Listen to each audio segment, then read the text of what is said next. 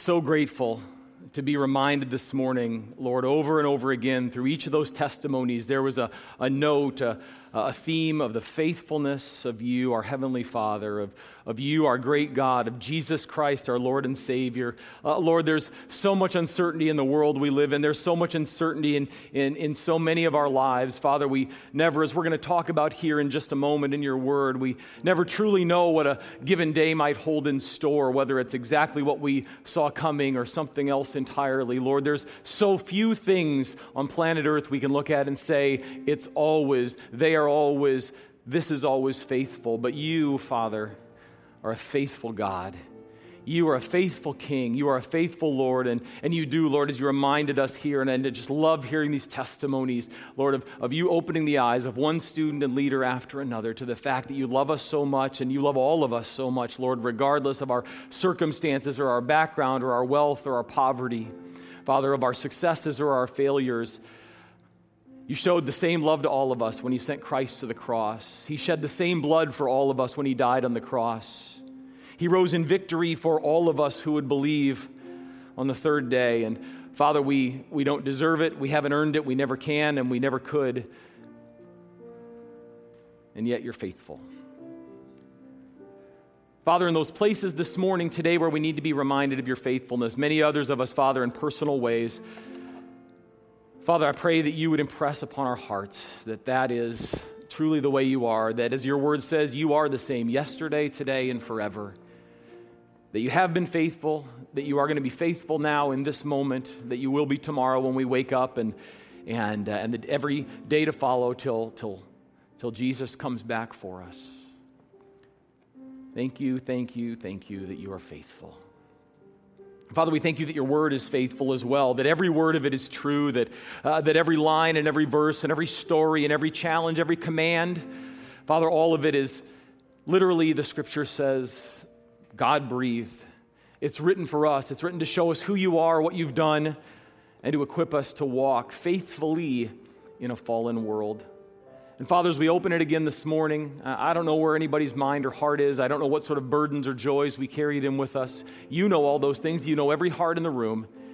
And Father, I pray that you will take the things that we're about to look at in the scripture and use them in very personal and particular ways in each of our lives today. Father, not just so that we can live better lives, but so that we can magnify Christ, that we can leave here in a little while loving him and glorifying him a little bit more than when we came. Father, we realize as always that if anything good's going to happen in this time together, in these minutes in your word, that we desperately, deeply need the presence and the power of your Holy Spirit. So we say, Holy Spirit, come, and you be the one who teaches us. Father, may you come by your Holy Spirit and guide us in truth, because your word is truth, and we need to hear the truth. I pray that your Spirit would be present here to guard us from error and confusion and misunderstanding. We're going to tread into some deep waters in the scripture today, Lord, and we need you to keep us on the right path and headed the right direction. Father, I pray in these minutes together that your Spirit would deliver us from all of those things that we carried in with us that threaten to close up our ears, to blind our eyes, to cloud our hearts. Just sweep it all away so that we do, in fact, in this time together, see Jesus. Oh, Lord, may we see him clearly this morning in your word. May we see him only this morning in your word. And Father, let us leave rejoicing here in a little while, not because everything's better since we came to church, but because we were reminded over and over and over again that our God is faithful. And it's in the glorious, faithful, wonderful name of Jesus that we pray, asking all these things in great confidence that you will do exactly what you promised. The name of Jesus, amen. You may be seated. And as you are, we'll dismiss boys and girls for Children's Church. If they are among us here this morning, 5-year-olds up to second graders can start heading out as they get some time in God's Word, and we're going to, as always, do the same. I want you to turn in your Bible this morning, once again, to the book of 1 Thessalonians. Specifically, I want you to 1 Thessalonians chapter 5, where over the course of this week and next week, we are going to finish our study in the book of 1 Thessalonians. At least that's the aim. That's the goal where we're headed as we continue to build on and to dig into, to contemplate this theme of readiness. What does it mean to be ready as followers of Jesus Christ in a world that is very, very at times very difficult, very confusing, and certainly stained in every way by sin. And I want to read the passage right off the bat this morning. So if you make your way there quickly, 1 Thessalonians 5, 1 through 11 is where we're going to look. This morning we'll look at those first 11 verses. Next Sunday we'll finish out by looking at the rest. And then at some point in the future, if you're wondering about 2 Thessalonians, I do intend to get there, but it may be a while before that happens. We're just going to take things right now as they are here in front of us. So 1 Thessalonians 5, going to begin reading in verse 1. I'm going to read down, as I said, through verse 11. Whereas Paul writes, this is what the Word of God says. He's writing to the Thessalonians, he's writing to us. Now, as to the times and the epochs, brethren, you have no need of anything to be written to you. For you yourselves know full well that the day of the Lord will come just like a thief in the night. While they are saying peace and safety, then destruction will come upon them suddenly, like labor pains upon a woman with child, and they will not escape. But you, brethren, are not in darkness, that the day would overtake you like a thief, for you are all sons of light and sons of day. We are not of night nor of darkness. So then, let us not sleep, as others do, but let us be alert and sober.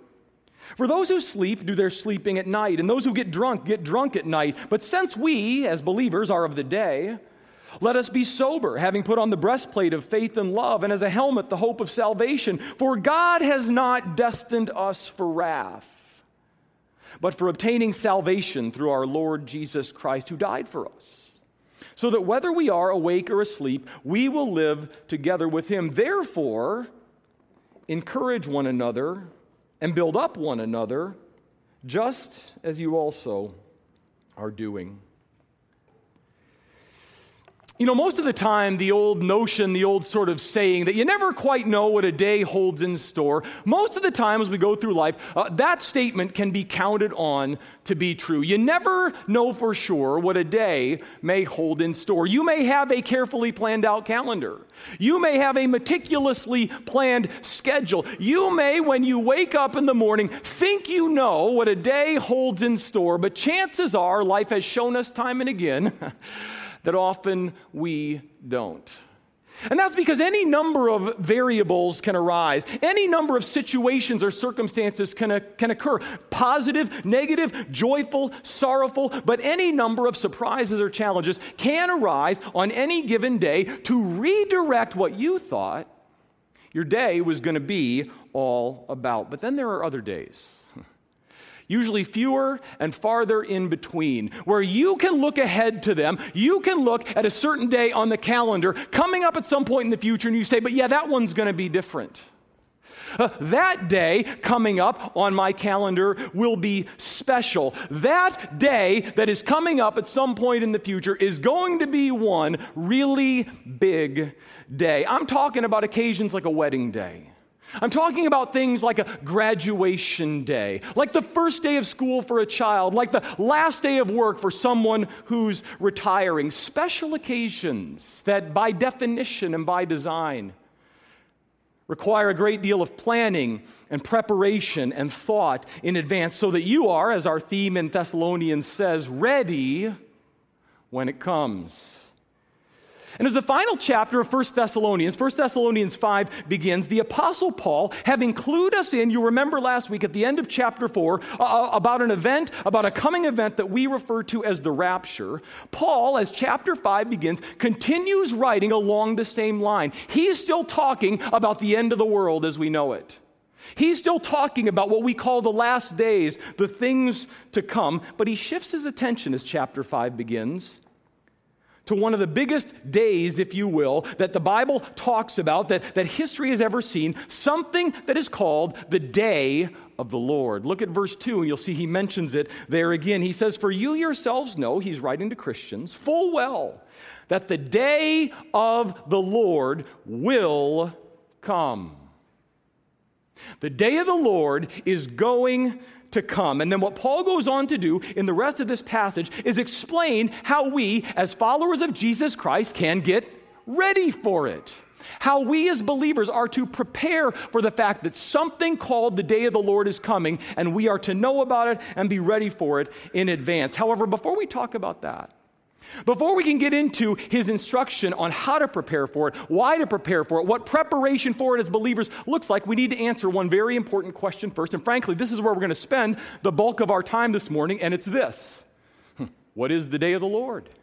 Paul says the day of the Lord is going to come. The first thing we're going to dig into this morning in God's Word is simply we're going to seek to resolve this question. What exactly is Paul talking about when he says the day of the Lord will come? So if you're ready, I want you to look at your Bible once again. First couple of verses of 1 Thessalonians 5, where again, as we look in verse 1, here's what Paul wrote to those early believers.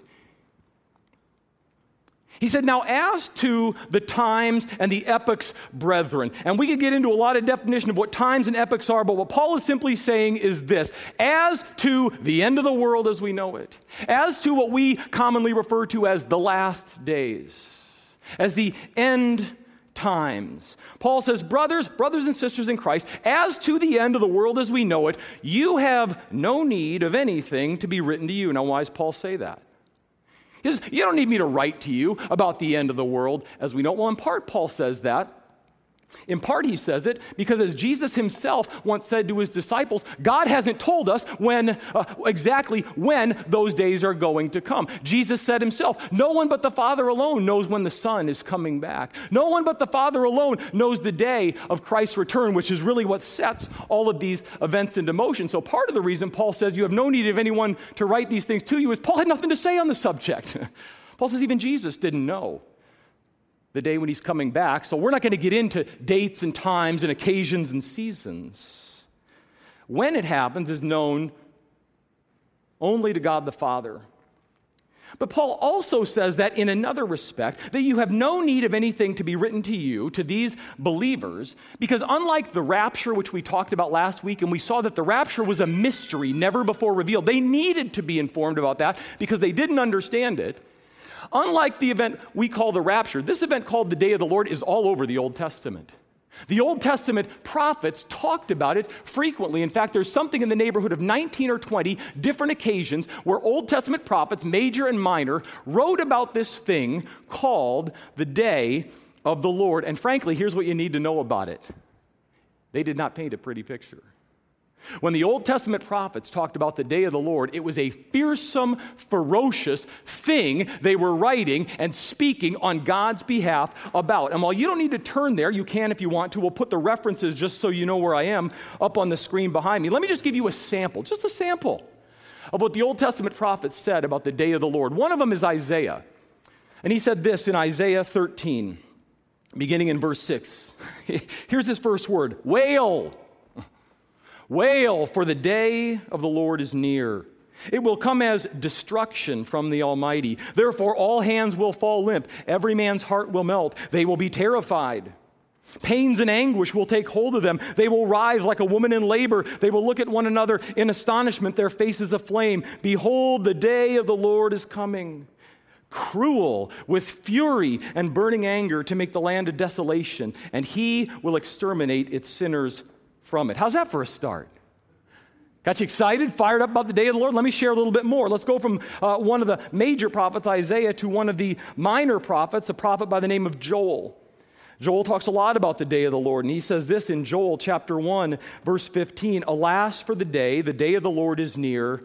He repeats Isaiah, and it will come as destruction from the Almighty. In chapter 2, just a few verses later in the book of Joel, he says, blow a trumpet in Zion, sound an alarm on my holy mountain. Let all the inhabitants of the land tremble, for the day of the Lord is coming. Surely it is near, a day of darkness and gloom, of clouds and thick darkness, as the dawn is spread over the mountains. There has never been anything like it, nor will there be again after it. The prophet Zephaniah, another one I'm sure you've spent a lot of time in, as have I. Zephaniah, right? We all know about his story. Zephaniah says this, Zephaniah 1:14.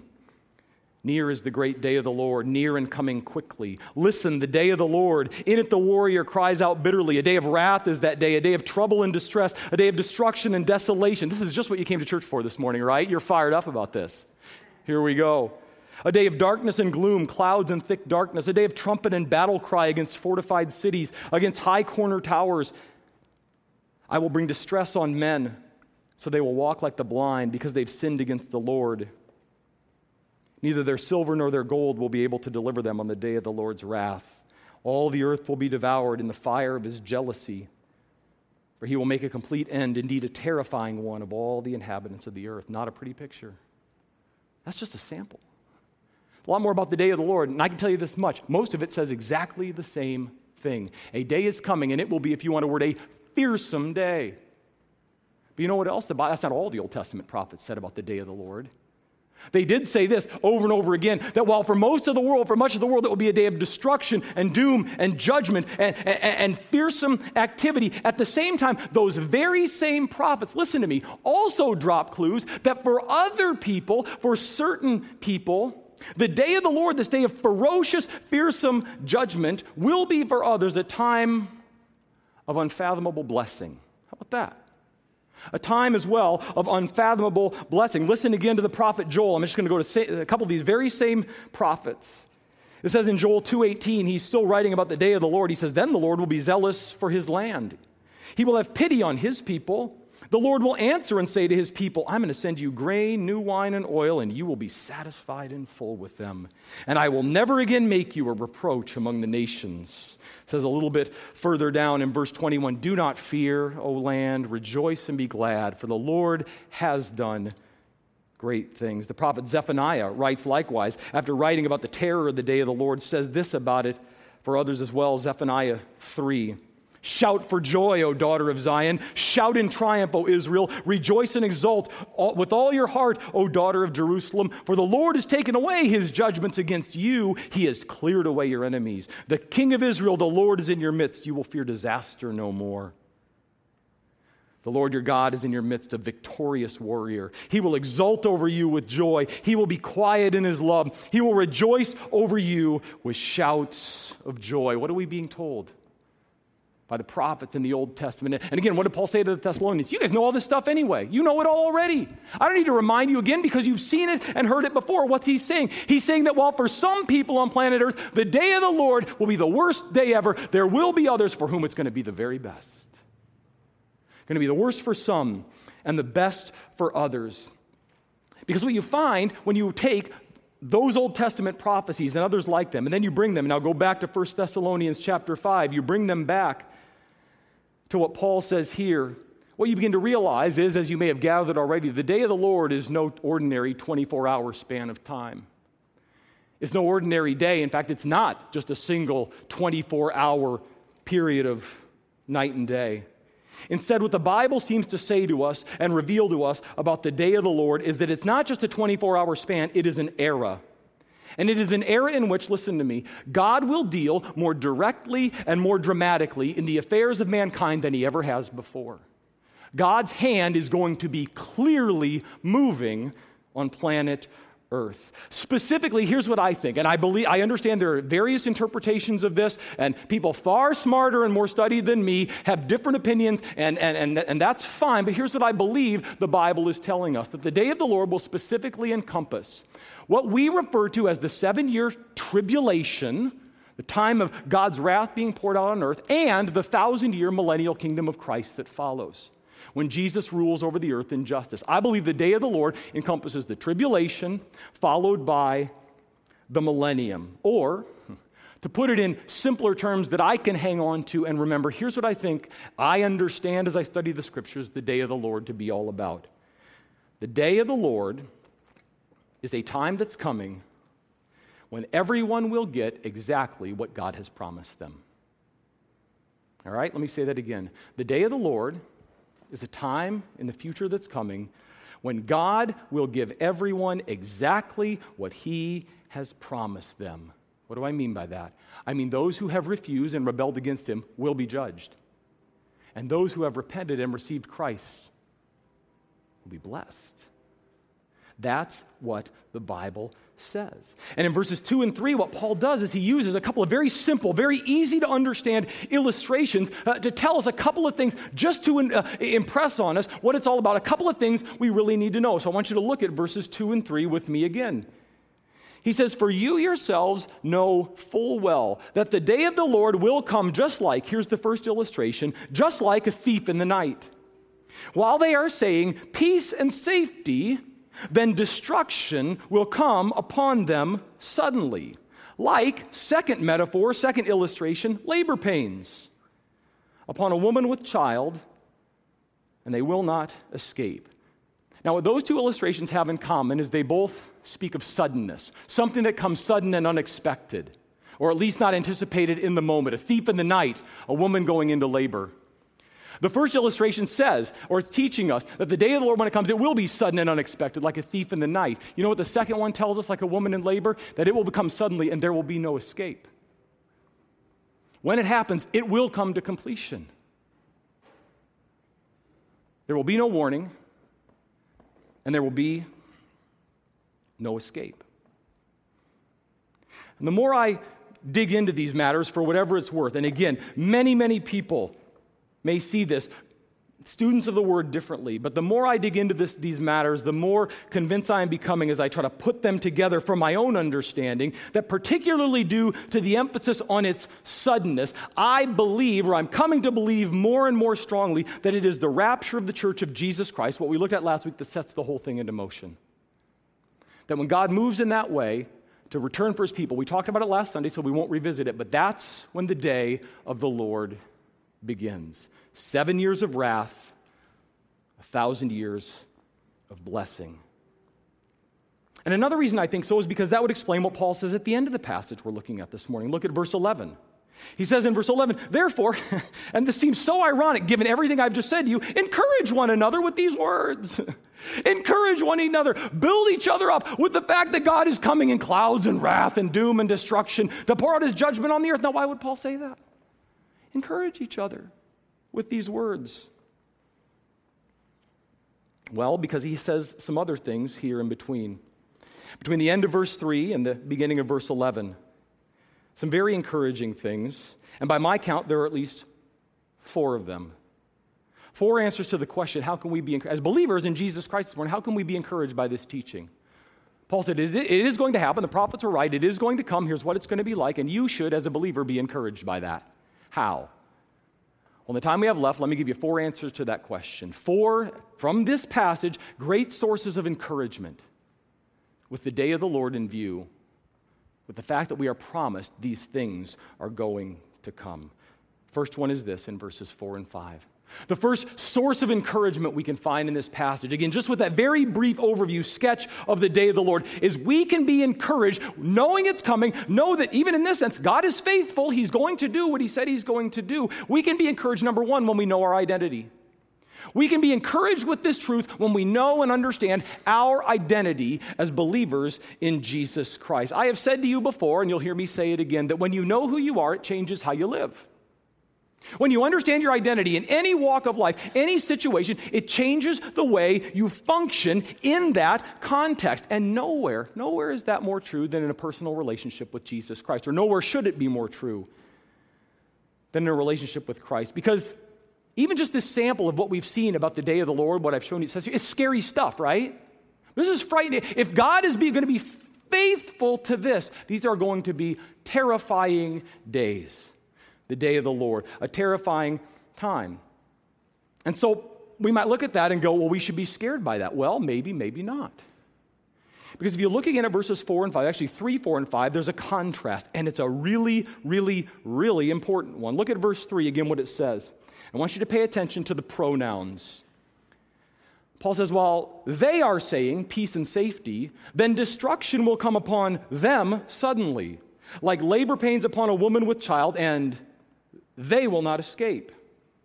Now put that next to verses 4 and 5. But you, brethren, brothers and sisters in Christ, but you, brethren, are not in darkness, that the day would overtake you like a thief. For you are all sons of light and sons of day. We, Paul now entering into company with them, we are not of night or of darkness. What's the difference between verse 3 and verses 4 and 5? Identity. Do you, listen to me, do you know Jesus Christ or not? That's the difference. There's a they and there's a you. There's a they and there's a we. And the difference is your personal relationship and standing before God through faith in Jesus Christ. If you don't know Jesus, if you've never trusted him as Savior, you are among the they of verse 3. That's not my opinion. That's what the Bible says. If you have repented of your sin and trusted Jesus Christ, you are among the we of verses 4 and 5. That's not my opinion. That's what the Bible says. Let me ask them, how encouraging is that, right? Because what does it say? This will come upon them, but it will not come upon you in the same way. Now again, I acknowledge, there are very different interpretations about what the day of the Lord is like and when it comes and how it unfolds and all the rest. But Paul says we should be encouraged. Whatever it turns out to be, however it all goes down, as we talked about last week, we can be encouraged. If what I said to you earlier, that this all begins with the rapture, well, that's a great source of encouragement, because what does that mean? We won't be here. Christ will have returned for his people, and we won't be here at all. But even if that's not true, even if that's not the way it goes down, even so, say we are on earth and we see this begin to unfold and begin to happen, what can we be assured by underneath all the externals? God is being faithful to his promises, that it's going somewhere according to his plan. We could be encouraged, even if that were the case, that God is doing exactly what he said he would, to purge the world of sin forever. And here's the cool thing. Either way, if you're a believer, you're on the winning side. How about that? Be encouraged. You are among the we who will be under God's blessing and his protection. So there's great encouragement when you know your identity, when you look at passages like this in the scripture.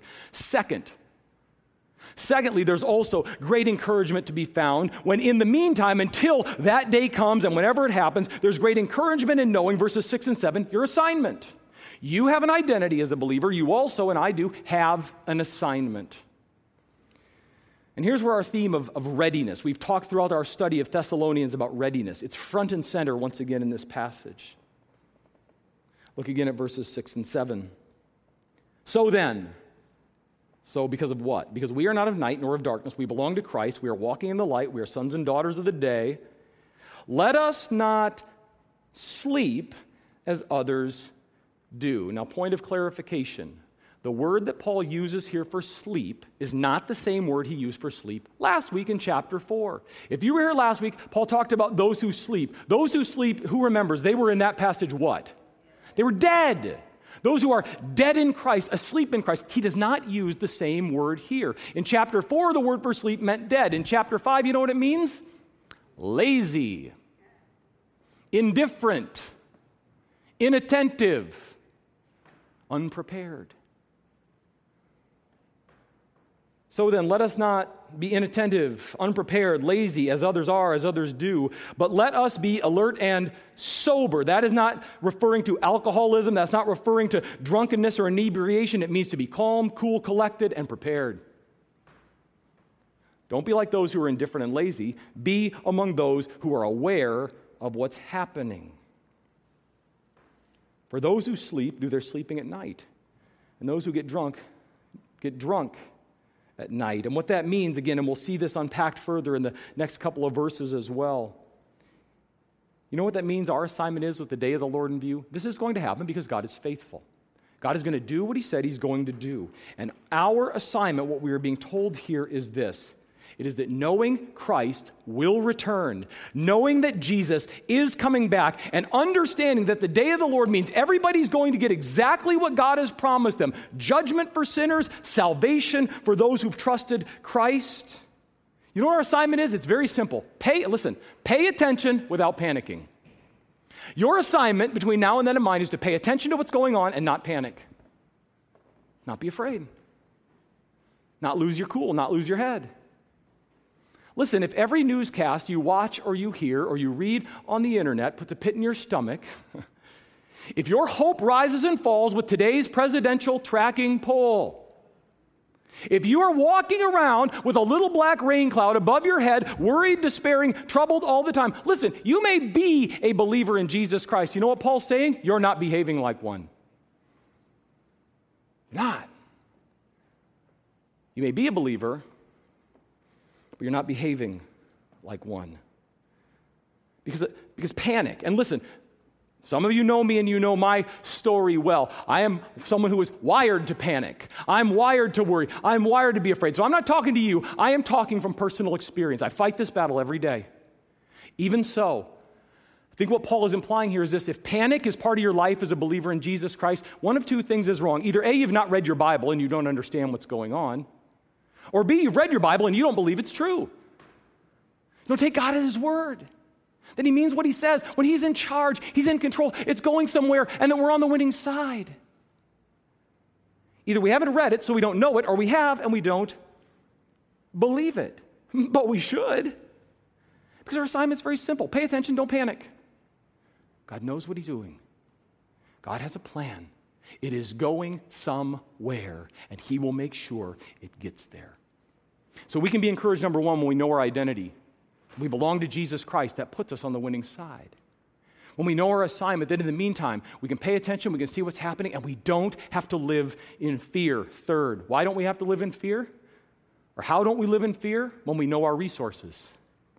When as believers in Jesus Christ, we know, we understand our resources. You know, when I was a kid, my brother and I, we were very close in age.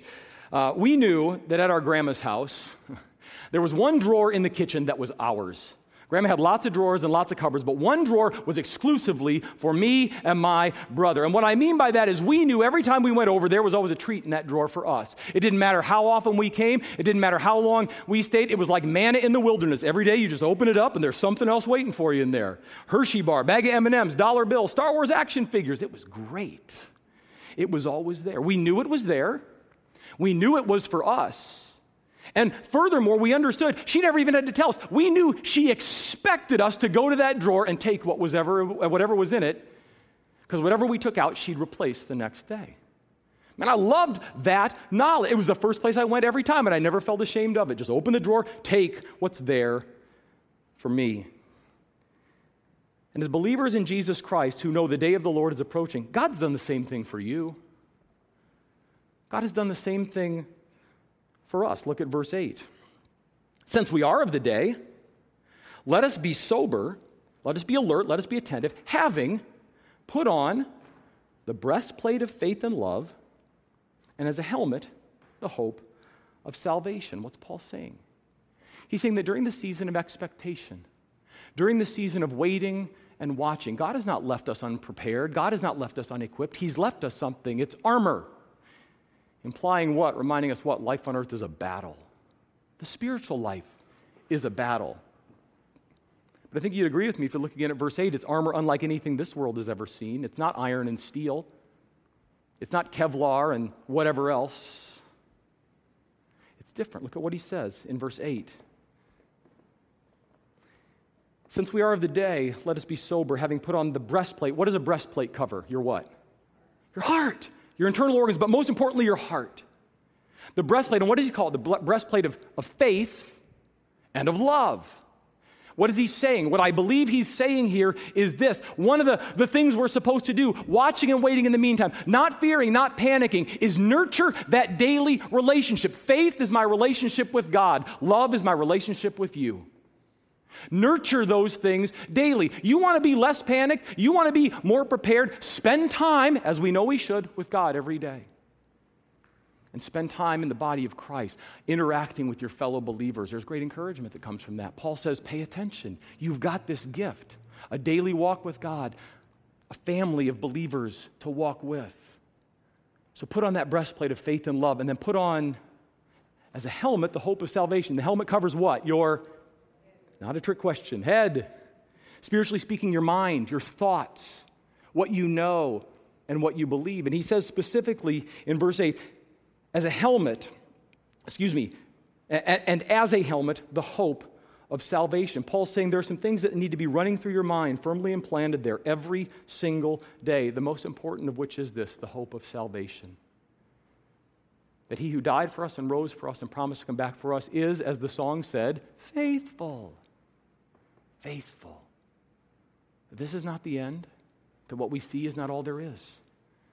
Daily, put on that helmet, reminding yourself, being reminded of the precious truths of God's Word. And Paul is saying, these are your resources. Like my grandma's candy drawer, it's there for you, and God expects you to use it. He expects you to access it.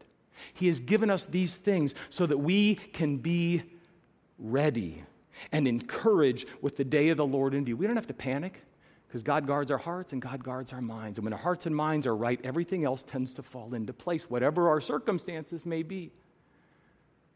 And then there's one more thing.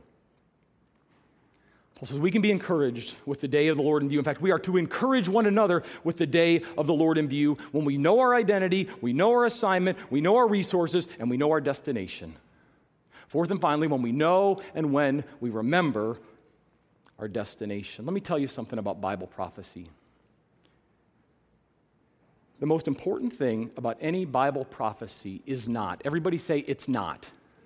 It's not what it says is going to happen to us. That's what we're drawn to. Will I be here for the tribulation or won't I? Will I see the return of Christ or won't I? We look at Bible prophecy, and it's fine. It's a good question to ask. What does it mean to me? What does it mean for me? That is not the most important thing about any Bible prophecy. You know what the most important thing is about every Bible prophecy? What it tells us about Jesus Christ. What it reminds us of about his character, about his nature, about his attributes, about his identity. The most important thing about every Bible prophecy is what it expresses about the Lord.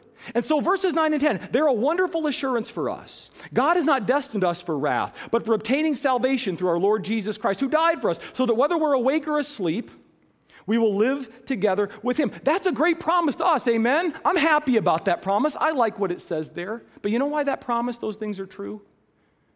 Because of what it tells us about who Jesus Christ is, what it tells us about him.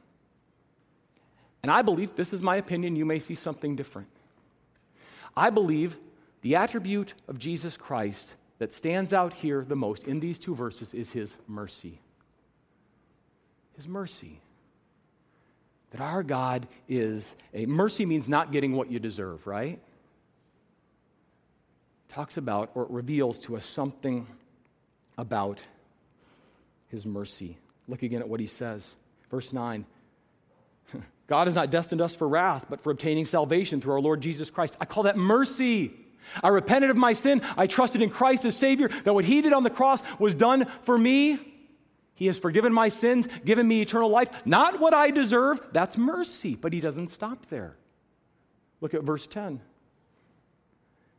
So that whether we are awake or asleep, it's the same word here. It still means lazy, indifferent, inattentive. Even if we are that, as opposed to being, as he said, awake, alert, sober, which is what we're supposed to do. Listen, I'm not saying this. Paul is saying it under the authority of the Holy Spirit. Whether we pay attention or not, we will live together with him. I call that mercy too. I do. Because it means that even if I don't get my act together, even if I fall flat on my face while following Jesus, even if I'm not living the attentive life I'm called to live. And listen, I'm not endorsing complacent Christianity. There are great benefits and blessings to living an obedient Christian life, growing in holiness and devotion to the Lord. What's he saying? Even if I don't, but I know Christ, I will live together forever with him. That's mercy. Rich Mullins used to sing, there's a wideness in God's mercy I cannot find in my heart. That's verse 10. That's not my definition of mercy, but it's God's. He's merciful to his people. What am I saying? I'm saying your personal performance does not change your final destination. It simply goes all the way back to identity. Do you or do you not, have you or have you not surrendered your life to Jesus Christ? That's the bottom line. That's the most important question. Many years ago in his book, The Case for Christianity, C.S. Lewis wrote the following, referring to what we've looked at here today, the end of the world as we know it, the day of the Lord, the end times. He said, God is going to invade, all right. But what's the good of saying you're on his side then? When you see the whole natural universe melting away like a dream and something else, something that never entered your head to conceive comes crashing in. Something so beautiful to some of us and so terrible to others that none of us will have any choice left. For this time, that time, it will be God without disguise. He's saying when Christ came the first time as a baby, that's sort of a disguise. We didn't see it. We didn't understand it. When Christ comes back, it will be God without disguise. Everyone will know, Lewis is saying, who it is. And it will be, he continues, something so overwhelming that it will strike either irresistible love or irresistible horror into every creature. And Lewis says, and that will not be the time for choosing. Listen, it will be the time when we discover what we've really chosen, what we chose today. Lewis concludes, now, today, this moment is our chance to choose the right side. And God is holding back to give us that chance. It will not last forever. We must take it or leave it. So here's the question. Are you ready or not for the day of the Lord? Are you ready for the day of the Lord or not? Because here's the big idea this morning. The day of the Lord is not to be doubted. It's not. As believers, we shouldn't doubt that it's coming and that our relief and our rescue and our ultimate salvation, not just from the penalty and the power, but the presence of sin, it is a sure thing. Do not doubt the day of the Lord. But if you don't know Jesus Christ, don't you dare doubt it either. Because if you continue in your doubt and you continue in your resistance, a day is going to come when Jesus Christ returns, when your reasons for resisting and doubting are going to seem awfully and tragically ridiculous. And then it will be too late. Say, that's scary. Exactly. But God's mercy is extended to all of us today. So do not doubt the day of the Lord. Instead, decide how you will respond to it. Father, every time we look at your word, is always an hour for choosing, is always a moment of decision. It's just that sometimes the choices are clearer and starker than others. Father, what you reveal to us here about yourself and about the future in this passage, it isn't everything we want to know. It doesn't answer all the questions that we have, but it shows us what we need to know, which is that the day of the Lord is coming, a day of great judgment for some and a day of ultimate salvation for others. And the difference isn't whether we lived as good people. It isn't our background, our heritage, or anything else. It's whether or not we willingly and freely chose Jesus Christ. Father, I plead with you today for those in this room who are resisting Jesus Christ or who've never heard before and now realize they have a choice to make. And Father, as you hold back for another day, on this day, even in this moment, in their hearts, may they say, Lord, I choose you. I repent of my sin. I trust Jesus Christ. I still have questions, but I want salvation. And in your mercy, Father, in your mercy, receive them as your children. Father, for those of us who are walking life's path, we don't know what a given day holds. Some days are good and some days are hard. Some days are triumph and some are tragic. But Father, we've been promised a day. The day of the Lord is for us too. Father, help us as we walk to be encouraged, to encourage one another with our identity and our assignment and our destination and our resources. To remember that the one who promised is faithful. And that on that day, all of our greatest hopes and more will be satisfied. Father, thank you for loving us enough to tell us the whole truth and then giving us the freedom to willingly come to you. In Jesus' name, amen.